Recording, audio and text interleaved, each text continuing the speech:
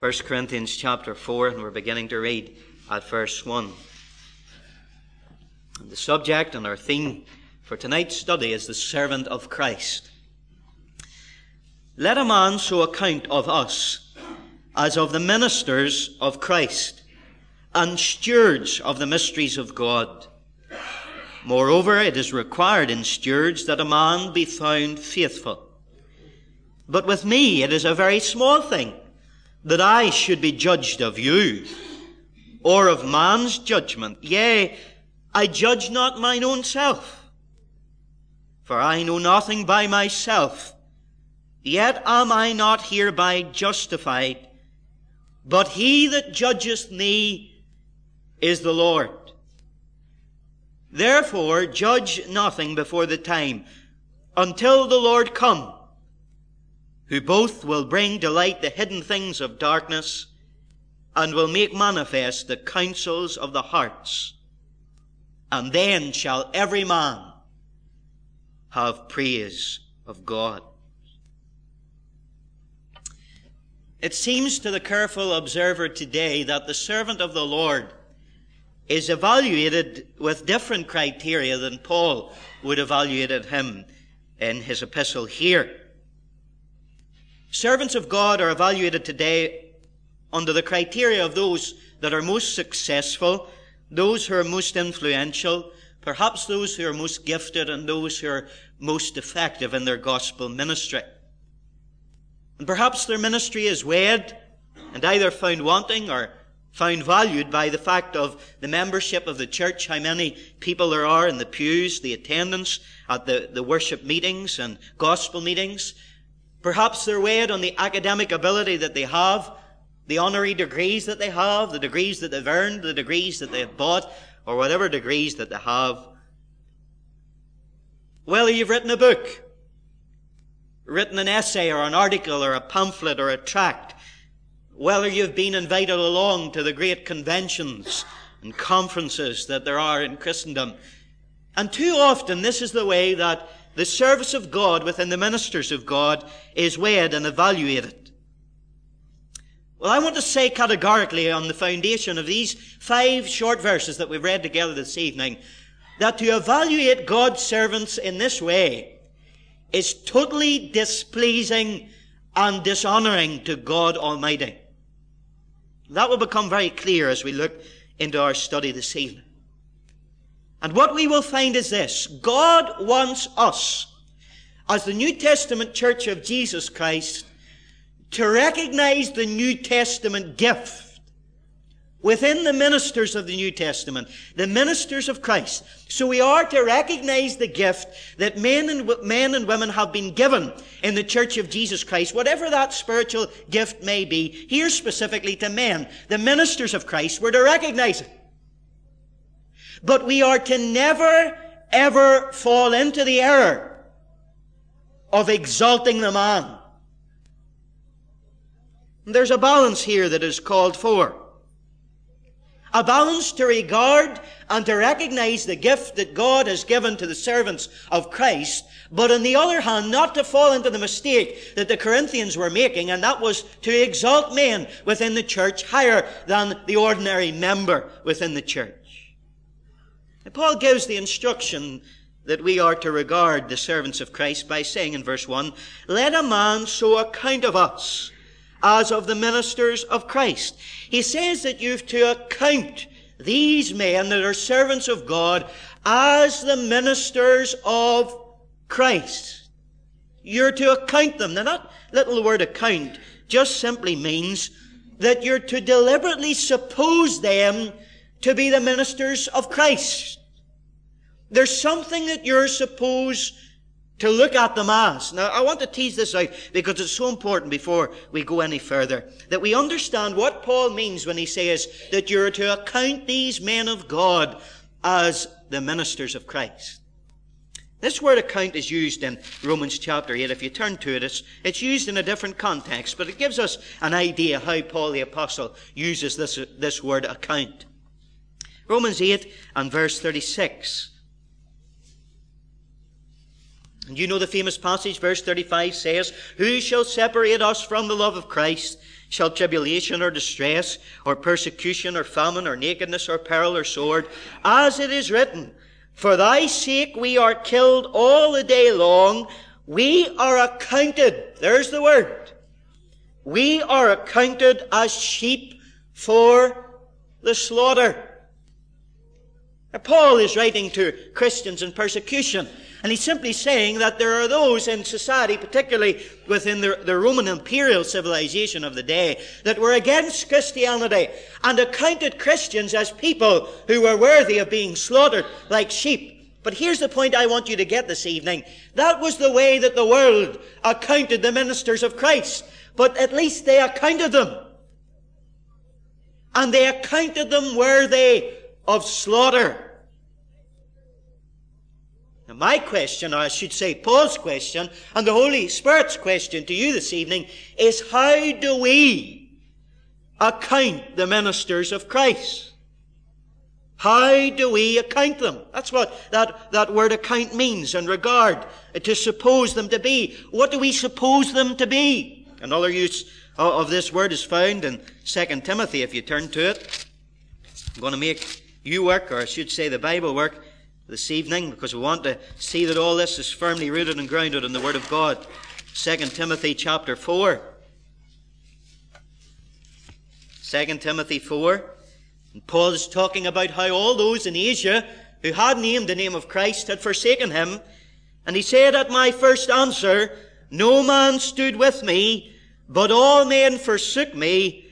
I pray God that it may not be laid to their charge. There's the word, account. Laid to their charge. He prayed that God would not lay to their charge the fact that all in Asia had forsook the Apostle Paul. In fact, the one who had brought them to Christ and brought them the gospel originally.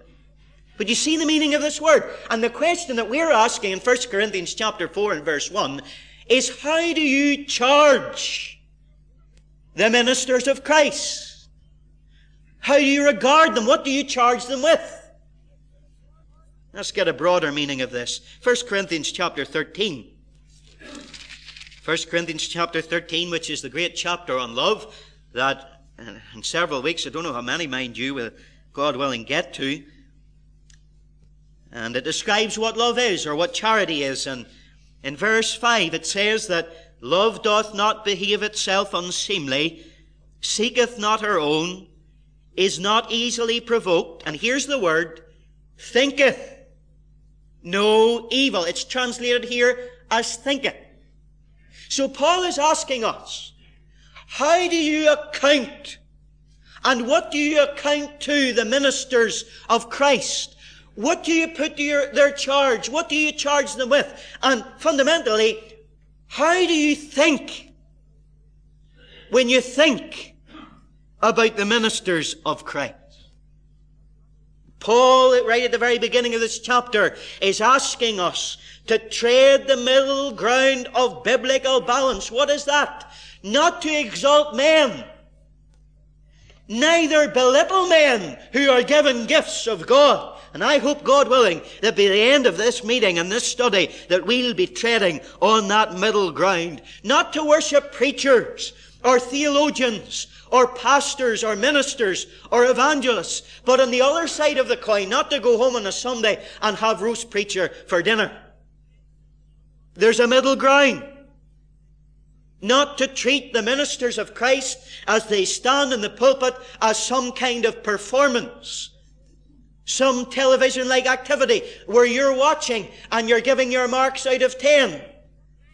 As it was said of Ezekiel to those who were listening to him in his great prophecies to Judah, that he was like one that sang a great and beautiful song. It was like entertainment to them. That's not the way the minister of Christ is to be regarded and accounted and charged and thought of.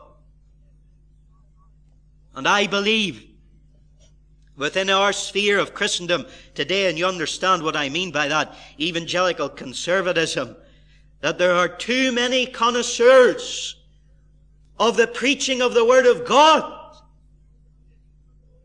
Not enough people whose conversation becometh the gospel of Jesus Christ.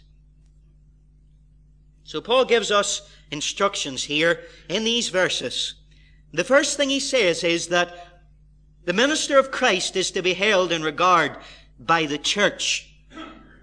And we'll see that in verse 1. Let a man so account of us as the ministers of Christ. And then he goes on and he tells us that if we are the ministers of Christ, that we're to honor the responsibilities that God has given to us. And there's three things that he tells us in which we can honor those responsibilities. The first is to be directed by the hand of God. The second is to declare the mysteries of God. And the third is to discharge faithful service to God. Then we'll find that we're not only to be refraining from judging the servants of God within the church, but the servant of God is to refrain from judging himself in his own heart. He's to have a right attitude toward himself. And then we'll finish off in verse 5, back at that great scene in eternity, the judgment seat of Christ, where every child of God will stand and be judged for the works that they have done in the flesh, whether they be good or bad. And Paul's prayer and hope is that every servant of Christ will have the hope of reward at the bema. So let's start and see how Paul instructs us to hold the servant of Christ in regard within the church. Now, to pave this middle road, we're not saying that the servants of Christ are 6 foot above contradiction. And let me show you a healthy example of that in the Acts of the Apostles. Turn with me to Acts chapter 17. Acts chapter 17.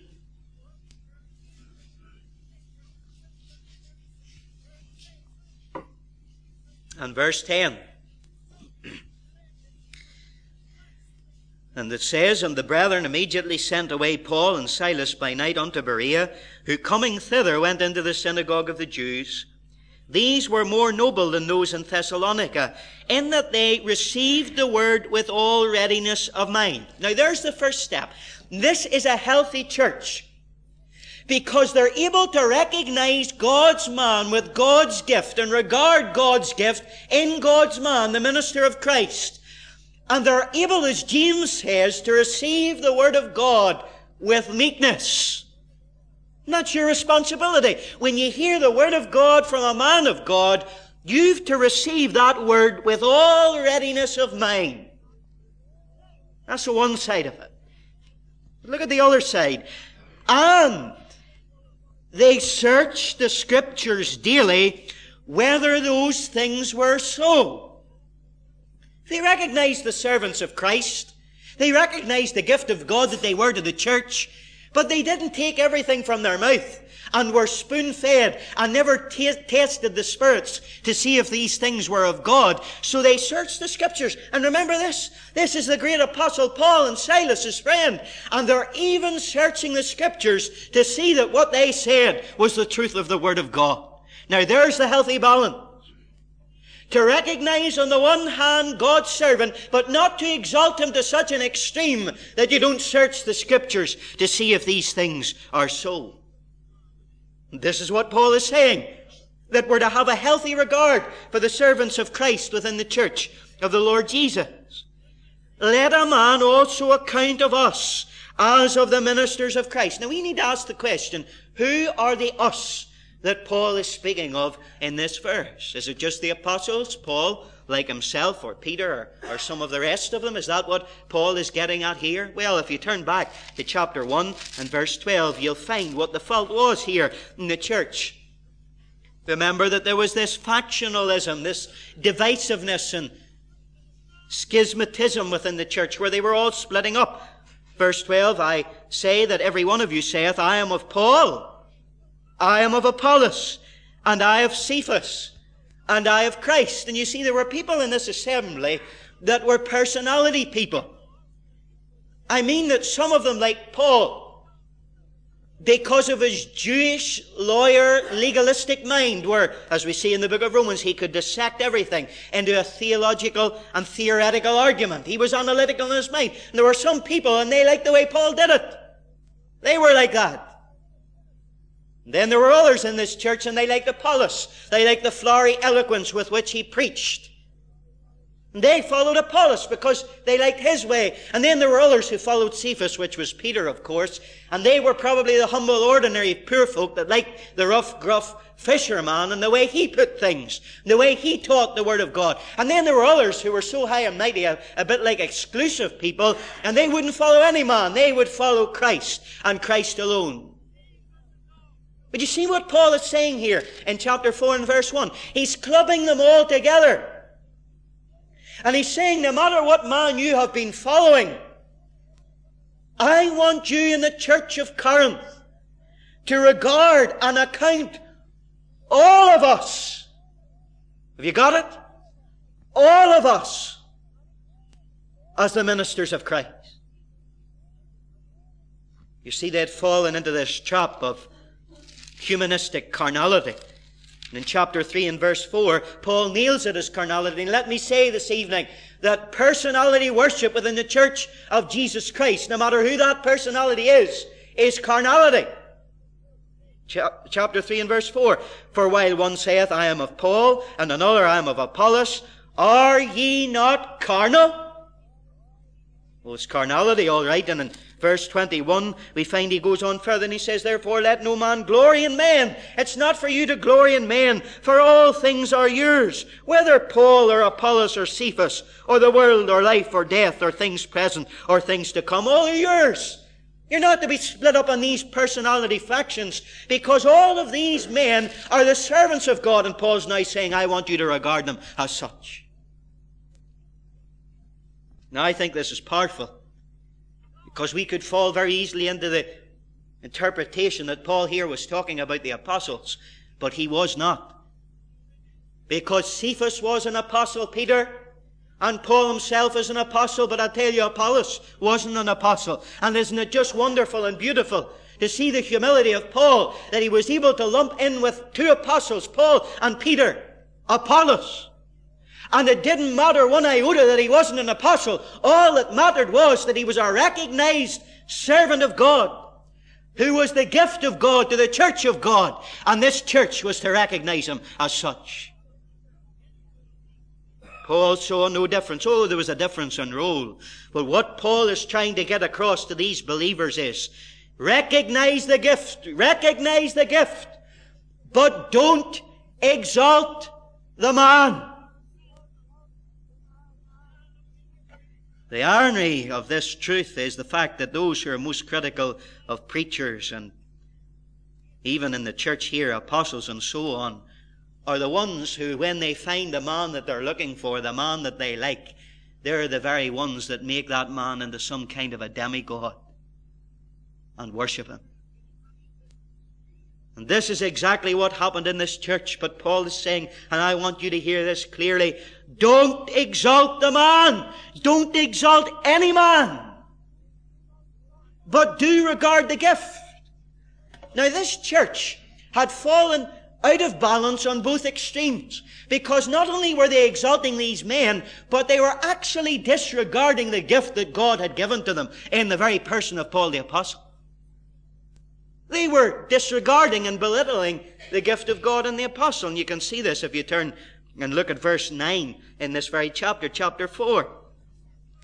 For I think that God hath set forth us, the apostles, last. It's almost as if we're lost because of the way we're being treated by the church of Jesus Christ in Corinth. As it were appointed to death, some of us have to die. For we are made a spectacle unto the world, and to angels, and to men. We are fools for Christ's sake, but ye are the wise in Christ.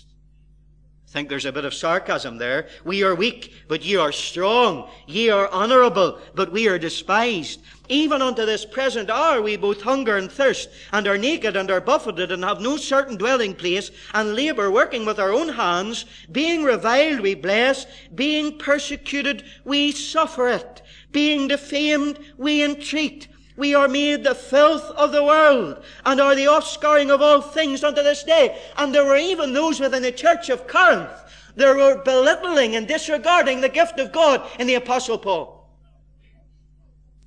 If you don't believe me, turn to chapter 9. Chapter 9. And verse 1, we find that they were even doubting his apostleship. Am I not an apostle, verse 1? Am I not free? Have I not seen Jesus Christ our Lord? They were doubting that. Are not ye my work in the Lord? They're even doubting perhaps that he was the instigator in their own salvation. In verse 3, mine answer to them that do examine me is this. There were those in the church of Corinth. They were doubting that the Apostle Paul was God's man, and they were actually sitting on the judgment seat, the bema, and judging Paul. We go into the second letter of Corinth, 2 Corinthians chapter 10, and we find that this great sin comes into fruition. Chapter 10 and verse 8. And he's brought to the point of having to boast in his credentials. For though I should boast somewhat more of our authority which the Lord hath given us for edification and not for your destruction, I should not be ashamed. They were doubting his very authority to teach the Word of God and to lead the church of Christ. And they failed to recognize that Paul was the gift of God to them. Now, I hope that we don't fail to recognize these things. For when we turn to Ephesians chapter 4, if you'll do it with me. Now, bear with me. I know you're turning to a lot of passages, but we are here to study the Word of God, not to hear the wisdom of men. Ephesians 4 and verse 8, speaking of our Lord Jesus, wherefore he saith, when he ascended up on high, he led captivity captive and gave gifts to men. Now hear the gifts, verse 11. And he gave some apostles, only some prophets, some evangelists, some pastors and teachers. Now these are the gifts to the church. And Paul is saying you've got to recognize these gifts. You've got to err on the side of caution. Recognize that they're from God. Regard them as from God. Respect them as being from God to the church. But don't exalt the man. Now this is a hard balance to strike. Paul helps us to understand it by telling us what these servants really are. He says they're the ministers of Christ. Verse 1. And there's a word within the New Testament that is used sometimes of ministers. And of course, minister is not an ecclesiastical term for a man in a pulpit. But minister means servant. But there are various Greek words for the word minister. There's the word diakonos, which is the word that we get deacon from, which simply means servant. Then there's another word which actually means public servant, or we would use the phrase today, civil servant, and at times that this is used of the servant of the Lord as he executes the service for his Lord Jesus Christ. But that's not the word that is used here.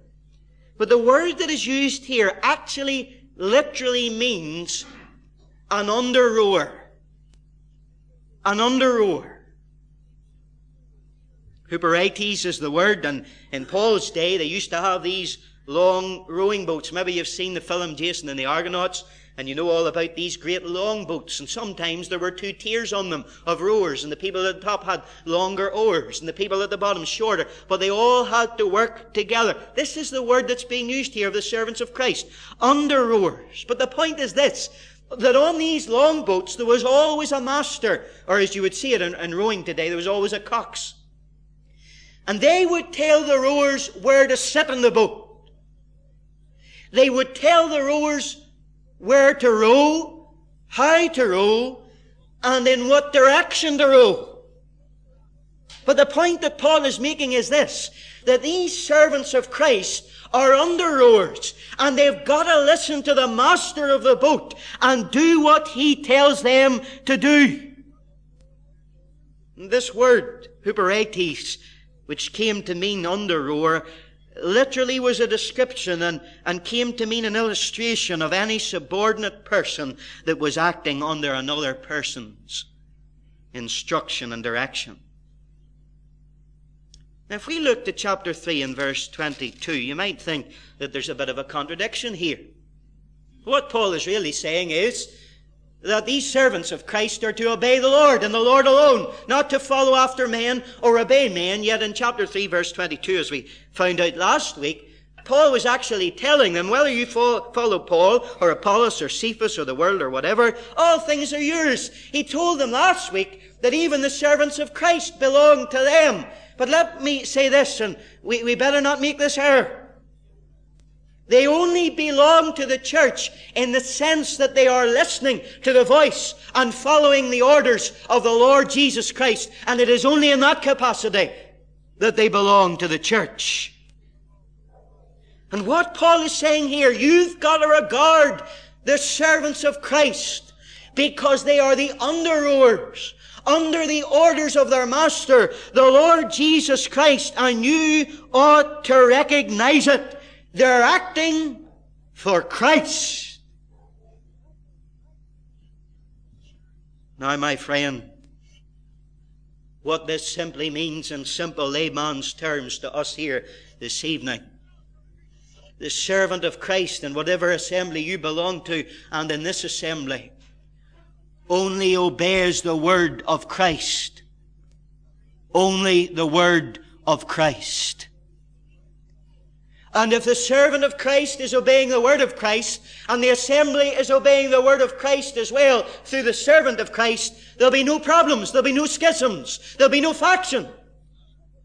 But the point is this, the servant of Christ must obey the word of Christ and the direction of Christ to the exclusion of any other voice, no matter what that voice may be. Do you know why that is? Because it is Christ who gives the gift. It is Christ that will require an account at the judgment seat of Christ for the stewardship of that gift. And therefore the one that is given the gift answers to him and ought to obey him only. Now, my friend, there is always a balance in these biblical things. That doesn't mean the servant of Christ can behave how he likes. Because if the church holds the servant of Christ in regard and esteem as the gift of God, not exalting him now, but as the gift of God, the servant of Christ also has to realize that he's to honor certain responsibilities toward God. And here we have them in these verses. The first that we've already said is he's to be directed by the hand of God, directed alone by the hand of God. Now listen to this carefully. He's not to be directed by men. He's not to be directed by any denomination or by a committee or by a bigger salary or by poverty or by the state of his home. He's to listen to the voice of Christ and the voice of Christ alone to the exclusion of everything else. That means that I have to bring to you from this pulpit what the Lord tells me. And with respect, I don't listen to what people tell me to preach. I preach, I hope, before God what He leads me to preach. From the hand of God, what I believe the Word of God teaches. That's what I've to preach, because I've to answer to Christ one day, not to you. And what one wants me to preach, the other doesn't want me to preach. And the way one wants me to preach, the other doesn't want me to preach that way. And if I listened to people, I wouldn't know what I was doing. But I and all servants of Christ are to honor the responsibility given to us by God of being directed by the hand of God and the hand of God alone. The reason Paul gives is because we're stewards. We're stewards. The word here, steward, in the Greek, is a word oikonomos. Oikos is the Greek word for house. And nemo is the verb to arrange. So if you put those two together, you get oikonomos, which means to arrange a house. And that's what a steward is, like a housekeeper, or if you like, a manager of land or household estate. This is someone who oversees something that is owned and possessed of another. And that's what the servant of Christ is. He's a steward. So he doesn't dictate the terms. He doesn't decide what he's going to bring to the assembly, because he's a steward of things that don't belong to him. And he has to do what he's told and give it the way God tells him to give it. Campbell Morgan, many of you will know, was called the Prince of Expositors. And he looked very deeply into this Greek word, oikonomos, and he was trying to find the nearest English equivalent of that word that he could find. And you know what the word was that he came up with? It might seem astounding and even ridiculous to some of you, but here it is. Housewife. Housewife. The steward of the home. Why? Because the housewife is responsible for feeding the family. The housewife's responsible for keeping the family comfortable, keeping the family tidy, warming them up when they're cold. And you couldn't get a better word for the servant of Christ in the assembly. They're to feed the flock. They're to keep the flock. They're to make them comfortable in a positive sense. They're to keep them tidy, and they're to warm them up when they're discouraged, when they're downhearted, and when they're lukewarm. You only need to go into Luke chapter 12 to look at some of the parables of the Lord. And Luke chapter 16 to find out how he uses this illustration of stewardship. You go into the Galatians chapter 4 and you find that he talks about how children are put under a tutor or a governor. And the word governor there is the word steward. How someone is, the parent puts the child underneath their care, and they're a steward of their child. You go to Romans chapter 16 and verse 23, and Paul commends a man called Erastus, who he says was the chamberlain of the city. And that literally is the treasurer of the city. He was given jurisdiction over the finances. It wasn't his own money. He couldn't treat the money as if it was his own, but he was a steward of the money. And you see the picture that Paul's painting here, that these are the servants of Christ, and you're not to exalt them as if what they're coming out with is their own wisdom and their own opinion and their own humanistic truth. You're to regard them as the servants of Christ because they're bringing to you the Word of God. Stewards, and I believe that Paul uses this word steward comprehensively of the preachers of the gospel and the teachers of the Word of God. And just in case you think that all this is preaching to myself and you're getting off the hook tonight, you're wrong.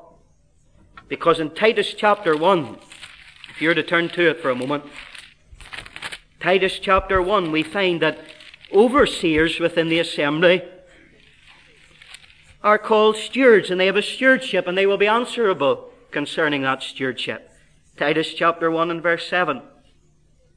For a bishop, that just means an elder, or overseer, must be blameless as the steward of God. Not self-willed, not soon angry, not given to wine, no striker, not given to filthy lucre. And the elders in the meeting this evening, you have a stewardship before God in the execution of the will of God, not the will of man, but the will of God before God. And let me tell you that you'll have to answer to God about your stewardship. Now, everybody loves getting the boot into the elders, but if you turn further on to 1 Peter for a moment, you find that this stewardship is not just to one or two or more that we could call the servants of Christ. It's not just to overseers. But in 1 Peter chapter 4, we find it's general to all believers. Verse 10, as every man hath received the gift, even so minister the same one to another as good stewards of the manifold grace of God. Now listen, friends, there's none of us can get off the hook before the Word of God. We're all stewards. We might be stewards with different degrees of responsibility, but we're all required to obey the Word of God. Why? Because we one day will be answerable to God. The servant of God is to honor his responsibility to make sure that he is directed by God in his stewardship before God. And then we find another reason that Paul gives. We're to declare the mysteries of God. He's responsible to honor his declaration of the mysteries of God. Now, we learned in the epistle to the Ephesians, and even in this same epistle of Corinthians, that mystery doesn't mean what we have in the English word mystery. It's not something that is mysterious. That is a knowledge that is withheld. That is not what mystery means in the Bible.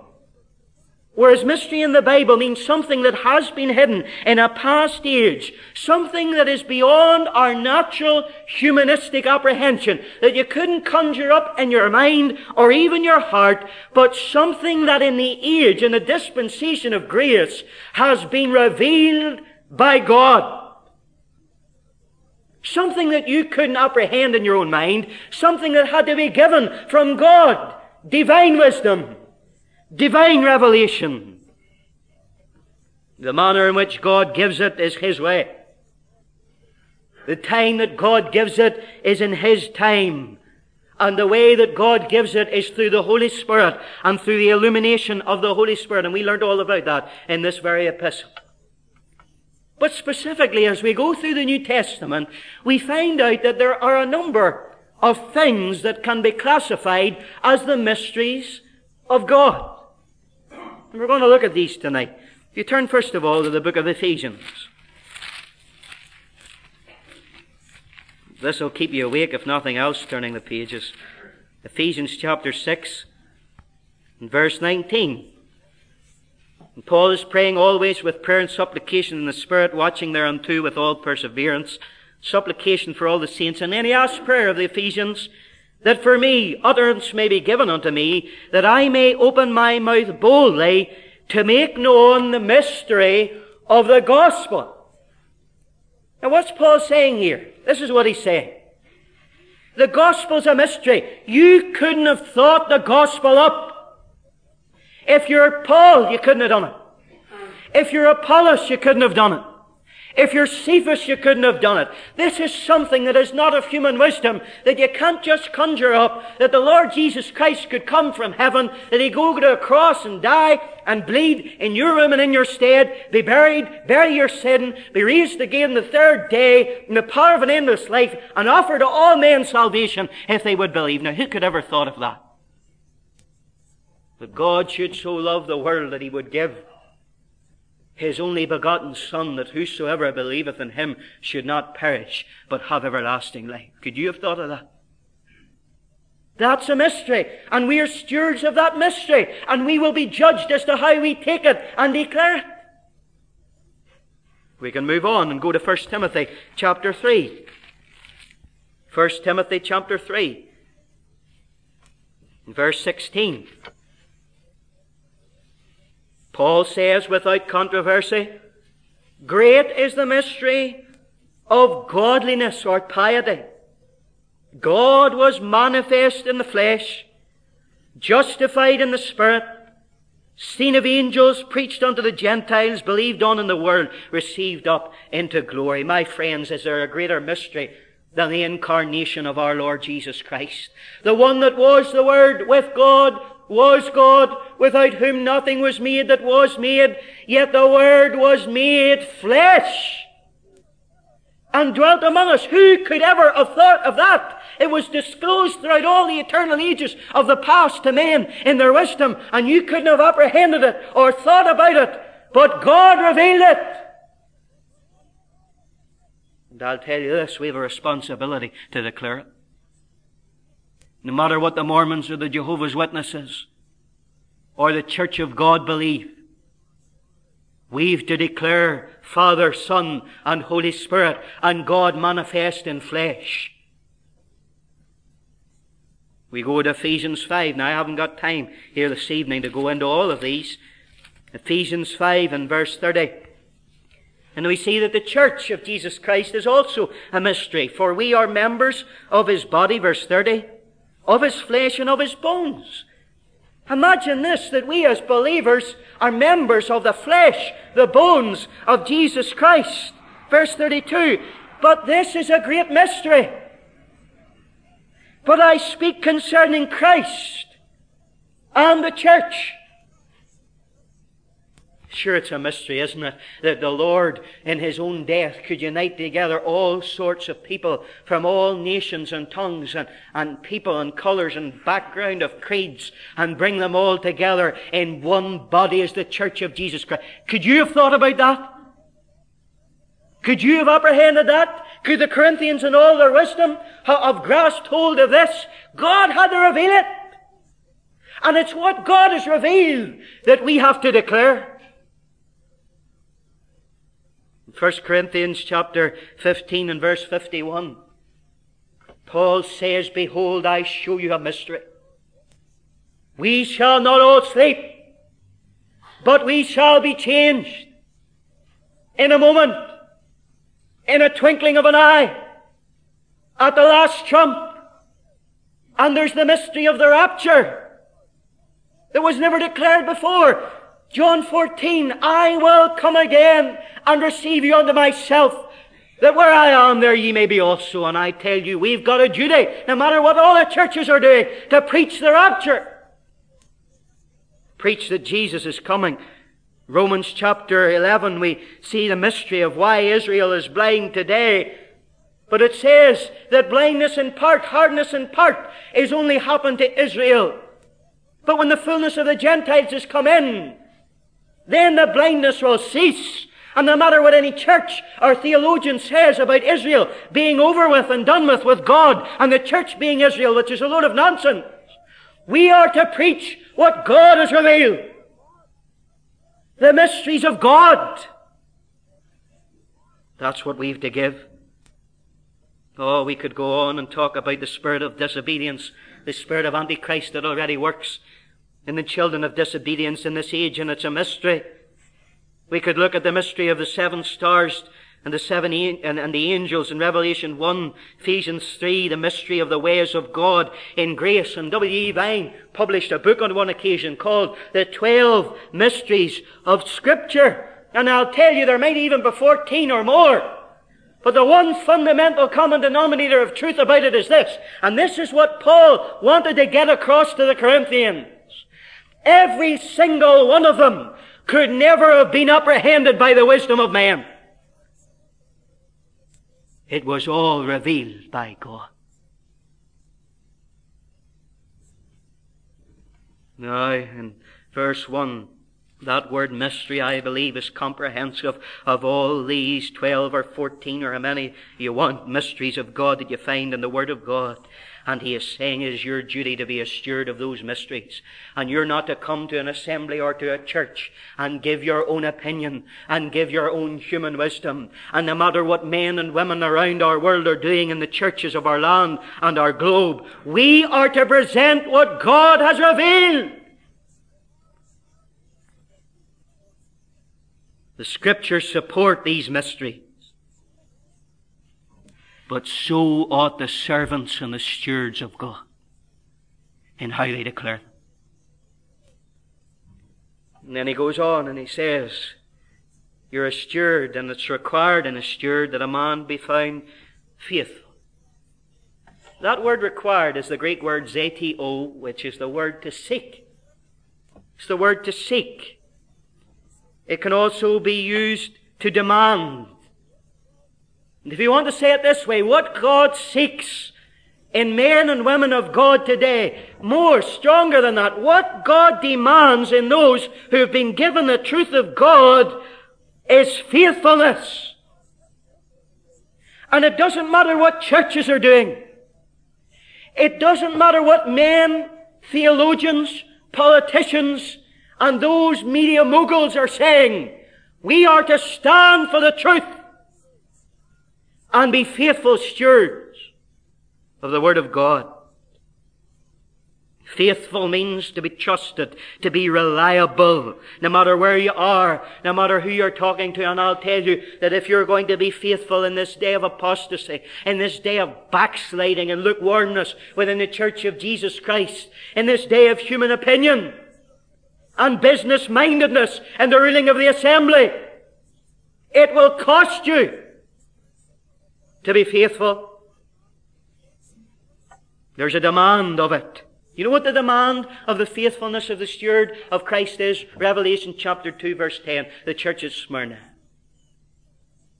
Be faithful unto death. What a demand. There's a detail in the faithfulness. The Lord said in Luke chapter 16 verse 10, He, in that which is least, faithful in that which is least. And there's a destiny and a delight in this faithfulness. You know why? Because those who are willing to be faithful unto death and faithful in that which is least, one day will stand at the bema judgment seat of Christ and will hear, "Well done, thou good and faithful servant, enter thou into the joy of thy Lord." But it'll cost you, and I warn you, it'll cost you. It cost Daniel to be faithful. It cost him to go into the den of lions. It cost Abraham to be faithful, yielding up his only son, Isaac, to the Lord. It cost the 3 Hebrew children in the fiery furnace to be faithful and not bow down to the idol. It cost Stephen, the first martyr, being stoned, to be faithful to the Lord. It cost Peter being crucified upside down. It cost Paul himself as he's beheaded for the gospel and the testimony of the Lord Jesus. And it cost Esther as she went into the presence of her king to plead for her people. But she was a faithful steward that could say, "If I perish, I perish." Now I tell you, this is what God looks for in men and women in this age, and that's what the Lord will be looking for when He comes again. Those servants that do not know the day or the hour when He will return, but those servants whom the Lord will find doing. We're to be directed by the hand of God, declare the mysteries of God, and discharge faithful service to God. And we're to have a right attitude toward ourselves. We don't have full time to go into this, but you see here that Paul said, "Look, I'm not fussed about how you judge me." Imagine these Corinthians, and you know the sins that they were dabbling in. They had the gall and the brass neck to be judging the great Apostle Paul. The word is questioning him, examining him, investigating him. Now let me say this. We ought to judge righteous judgment according to the Word of God with regards to doctrine and with regards to conduct and holiness and way of life. But what Paul is saying here is, we have no jurisdiction to judge the things that are unseen, that being the motivation and the servants of the servants of Christ. You know what Paul says? It's a small thing to me for you to judge me. He said that to the church. I don't let the church judge me. And whether you praise me to high heaven or whether you criticize me down to hell, it doesn't bother me one bit. And my friend, you beware of flattering the preacher, and on the other hand, you beware of criticizing the preacher. But the point is this: if you do a service or a work for the Lord, who art thou that judgest another man's servant?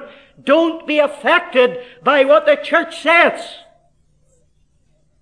Then he goes on and he says, it is a small thing that you judge me. And then he says, it's a small thing that man judges me. And literally, if you look at your margin, it says man's day, which means the philosophy of the world. It doesn't matter to me that I'm going against the flow of the world and the world thinks I'm mad in the head. And then he goes on and he says, and I don't even judge myself. Don't get down from the pulpit and pat yourself on the back and say, well done, Paul. You did it well tonight. On the other side, he doesn't dissect and do a post-mortem of what he's just said. But if he believes that he's the man of God with the Word of God, he doesn't start to judge himself. Now, I'm not talking about self-examination. That's encouraged in the Word of God. But you know what he's saying? He's warning any of us not to get on the bema of God's judgment with our brethren and sisters in Christ, or even with ourselves. What does he say in 2 Timothy 2 and verse 15? Study. Be diligent to show thyself approved. Presentable to who?